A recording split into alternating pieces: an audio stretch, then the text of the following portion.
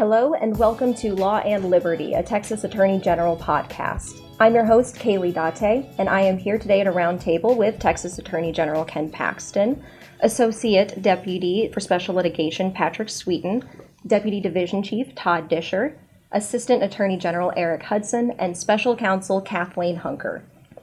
Prior to the 2020 general election, Texas positioned itself as a bastion of election security and greatly reduced the risk of fraud thanks to the talented attorneys at this very table. They cracked down on security measures, ensured every registered voter in Texas had an equal opportunity to cast their ballots, and pulled more all-nighters than they will ever admit to while fighting for this cause.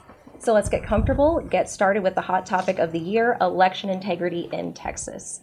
We've had a lot of rumors in the mainstream media that election fraud does not exist. In the rare cases that they do report on instances of fraud, they say it's not enough to sway an election.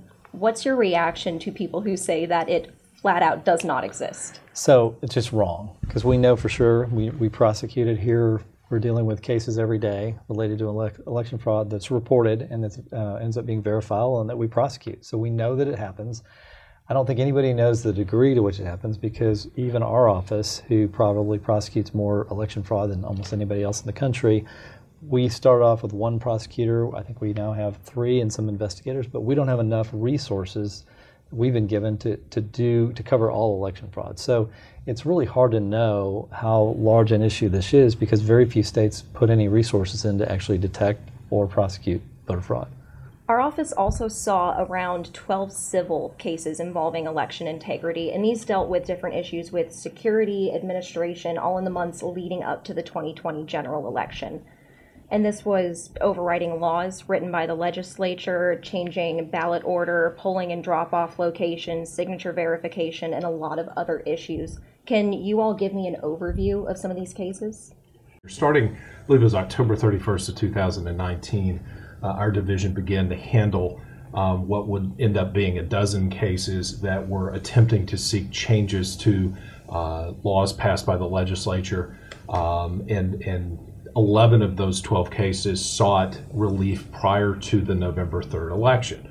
So obviously during the last year, the folks here, the attorneys here and other attorneys that aren't here, have been very busy in defending the state, defending the legislature, defending state laws, defending governor's orders related to the election process. And we're happy to report that we were successful in stopping any of those lawsuits that sought changes before the November 3rd election. We were successful as to all of those cases that sought to change the legislature's enacted laws. And so the folks here, Todd Disher, our deputy chief, Eric Hudson, and Kathleen Hunker all worked in our special litigation unit in an effort to take on those cases. Now, many of those cases were brought by political parties. I think we counted that the Democratic National Committee filed 5 cases, Texas Democratic Party. Some of them were about cases, laws that have been on the books for 50 years. I'll tell you about a couple of them. One was ballot order. Since 1965, when there was a Democratic legislature and a Democratic governor, the law has provided that the party that the governor in power, that the candidates are to be listed in accordance with who the party in power is. Well, in 2019, the Democratic National Committee sued the state of Texas seeking a change to that law. And that law had not only been passed in '66 by Democratic governors, by Democratic legislators and Democratic governors, but it had been recodified and recast by other Democratic legislators in the 1970s and again in the 1980s, at last under Governor Mark White. But now, of course, it's unconstitutional. Right. Just now. Right, just now. And years only later. in Texas. New York has had the same rule up since 1896. And then you have other states led by Democratic governors where you didn't see a similar lawsuit. And so that was one case that we were tasked to defend by General Paxton, and that was to, and all 12 of these cases were in federal courts in the state of Texas. There were 7 judges total that had those cases, and we had to work, during that year. I would say there's probably not a weekend that some group of us haven't been up in the office working on defending these because there were just preliminary injunctions after preliminary injunctions. But I'm happy to say that we were very successful in our result, and it was as a result of the great work of this team and the special litigation. And I think part of the upshot of all of those successes is you're not seeing here kind of the level of post-election litigation like you are in some of the other states. For example, one of the cases we dealt with was regarding the ballot receipt deadline, when mail-in ballots have to be received by counties in order to count. The plaintiffs in that case, again, I believe it was the Democratic National Committee, were seeking to extend it by up to a dozen days post-election. So anybody could bring their ballot in late after the election day results were being reported. And of course, that just leads to a whole host of problems. And you're actually seeing some of those problems play out in states like Pennsylvania, where here in Texas, through no small efforts of this office, we've been able to successfully stave off much of that post-election litigation. Yeah, I'm convinced that the work you all did, I think there was definitely an attempt to make Texas like what happened in Wisconsin and Pennsylvania and other states, Georgia. But your work basically fended all of that off, because that certainly seemed to be what the goal was, to put us in the same type of situation where there was some chaos after the election. And as we all saw in Texas, we got our votes counted that night, and it was a normal election without all the chaos in some of these other states. And I think these lawsuits were designed to create that chaos, and I think Texas handled it in the right way. And had these other states defended their state laws prior to the election, I think we could have avoided this entire mess that we have now. And we still had record turnout in the state. Yeah. So. Which is the good news. That's Despite all the complaints about people not being able to vote, the reality is we made it more accessible than we ever had. And we accommodated the whole COVID issue, and we did our best to do it while following state law. Yeah, I think that always gets lost in the conversation, but Governor Abbott deserves a lot of credit for expanding access to voting during the COVID pandemic. He extended early voting for both the July runoff and then also for the November national election. He also extended the access to ballot delivery locations during up to 40 days prior to the election. I think he deserves a lot of credit that's not necessarily given. And we had a number of other cases that we handled. We defended against a challenge to the legislature's House Bill 1888, which was the mobile voting bill, which maintained that if you're going to have mobile voting, then it needs to be maintained during the entirety of the early voting period. We defended the straight ticket bill that was passed by the legislature in 2017, and in that bill, Texas basically joined the majority of states. I think it's up to 43 that do not allow straight ticket voting. That also was challenged, and we successfully defended that case as well. And we had a lot of help, obviously, through the Office of Solicitor General. The great thing I like to say about my division is that we partner very closely with our Solicitor General attorneys, who are also on the same floor as us. And so we act as the trial arm. The Special Litigation Division is the trial arm for for a lot of these types of voting cases, and the Office of Solicitor General is there in the event that an appeal is necessary. So it's a very close coordination and effort. That's awesome. And you guys have defended a lot against confusing voters and any kind of issue that may come with votes not counting, where they're turning in their ballots. But what effect does this have for the people administering the elections? What would happen with them if you hadn't won these cases? Well, sure. I can speak to that on for example, the straight ticket voting challenge. That bill to repeal straight ticket voting was passed not in 2019, but in 2017. Then the implementation date was delayed for basically 2 more years to give counties the opportunity to adjust, to educate voters on the end of straight ticket voting. No lawsuit was brought until just this summer, right before the 2020 election.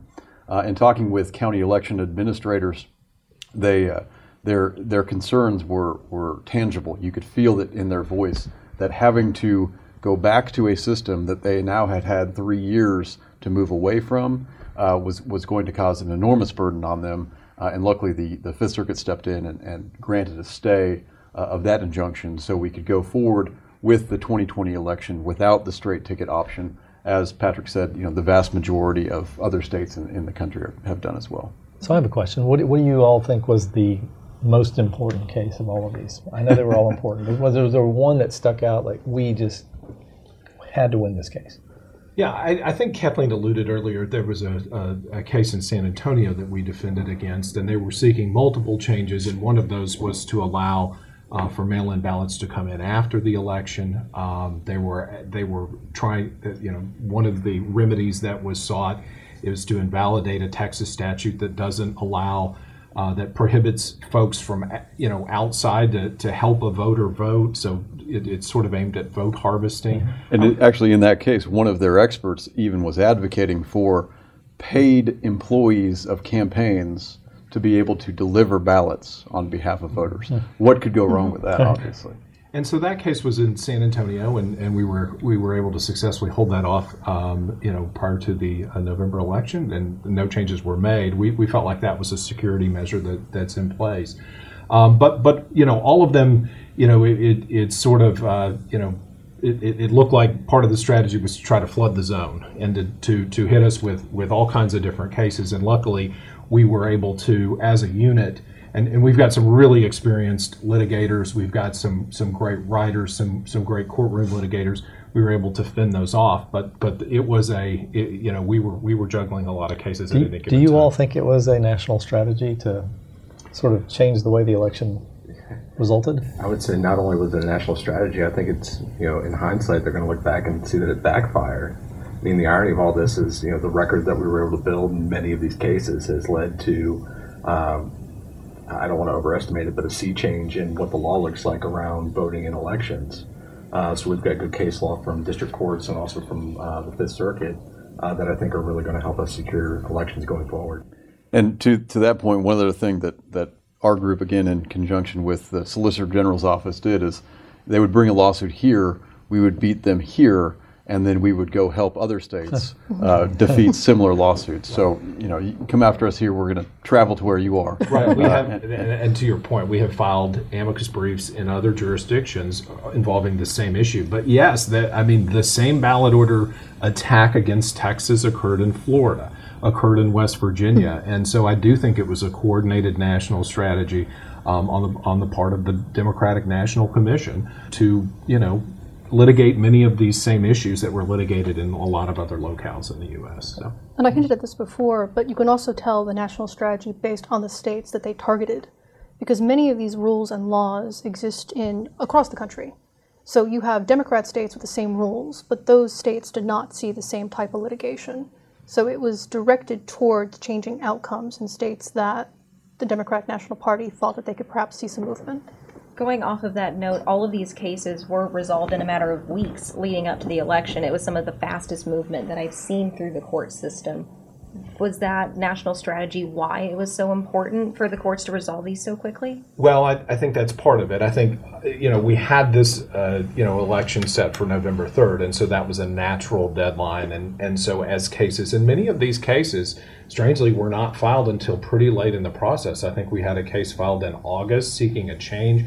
And people, what I don't know that people understand is that preparations for elections are occurring months and months in advance. And there are obviously problems that can occur in locales, in administrating elections if there are changes being made up to and close to the election date. So, we faced sort of this natural barrier, which was election day. And everything had to be fought off before then. But one case, I think we were talking about it before we came up, one case actually wasn't decided until I believe it was October 26th. So we had some very late participants, some very late challenges. Some were earlier, but that kept this group going from one case to the next really over the last year. To try to fend off those attempts to seek preliminary injunctive relief and changes to the Texas election system. Now these cases were filed all over Texas, right? They were different places. They were, and I guess I have a question about that, but also, why were so many of these cases, do you think, filed so late? Because they could have been filed years ago. Yeah, some of them, absolutely. For example, the ballot order session we talked about has been on the books for 50 years. They filed that lawsuit in late 2019.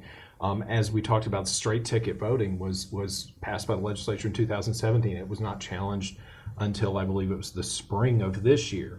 As far as why that was done, it's hard to say. But what I can say is that presented a real challenge because they were all being litigated simultaneously. And so we were, attempting to fend those off. I would say another layer to this was some of those changes sought changes based upon the COVID-19 pandemic. And so that, I think, was probably part of the cause for some of the late timing on those.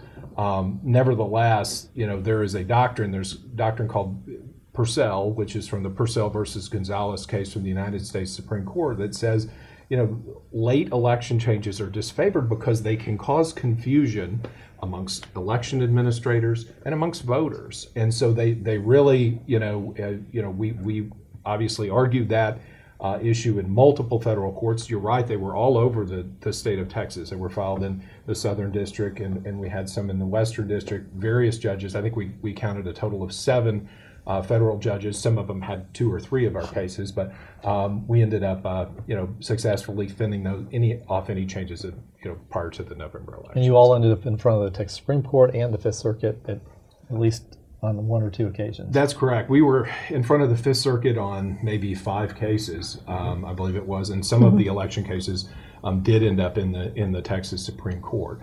And so that's again why we really are relying upon a partnership with our Solicitor General's office, whom we work with at each stage, and we obviously assist them during the appellate process because we're cognizant of the facts and the arguments we've made in the trial courts.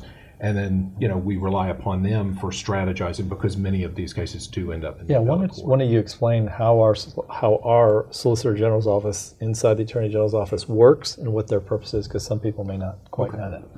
Yeah, the Solicitor General's office is, in my view, the leading Solicitor General's office in the United States. It is. They work in state and federal intermediate and final appellate courts. So we have our current Solicitor General, Kyle Hawkins, has argued to the U.S. Supreme Court multiple times, to the Texas Supreme Court, and our Solicitor General, attorneys. So they're mostly appellate lawyers, but it is a very busy shop because many of the trial cases that we end up, handling or other divisions handle. We have multiple trial divisions, as you know, in the division. In the agency, they end up in the Office of Solicitor General. So we have a very busy and very adept group of Solicitor Generals who I'm proud to have a chance to partner with and work with. One of the key points, too, is that the Solicitor General's office works with us usually from the start of the case if they think it's going to go into appeal. So it's a lot of groundwork from them early on in the case that gives us help and allows us to sort of direct our litigation efforts. Yeah, there's no doubt that they are key to our success, and you all are also key to our success. You guys did an amazing job during a really challenging time because it wasn't like you were getting thrown one big case. You were thrown, 12 big cases, pretty much all at the same time. And then coordinating, it's not always easy, coordinating with another group of people who also did a great job.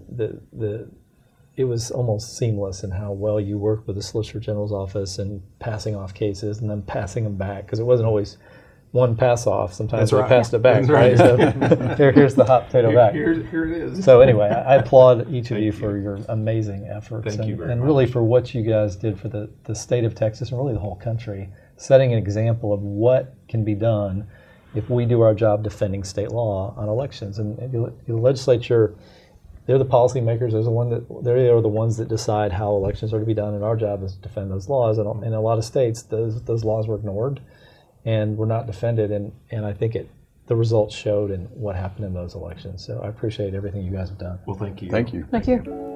On that note, we will wrap up today's roundtable. Thank you to Attorney General Paxton, Kathleen Hunker, Patrick Sweeten, Eric Hudson, and Todd Disher for this enlightening discussion. So much good information and all of the hard work in service of the state of Texas. Thank you so much for joining us today. Thank you to everyone watching. Hope you have a wonderful day, and we will see you again soon. Thank you. Thank you.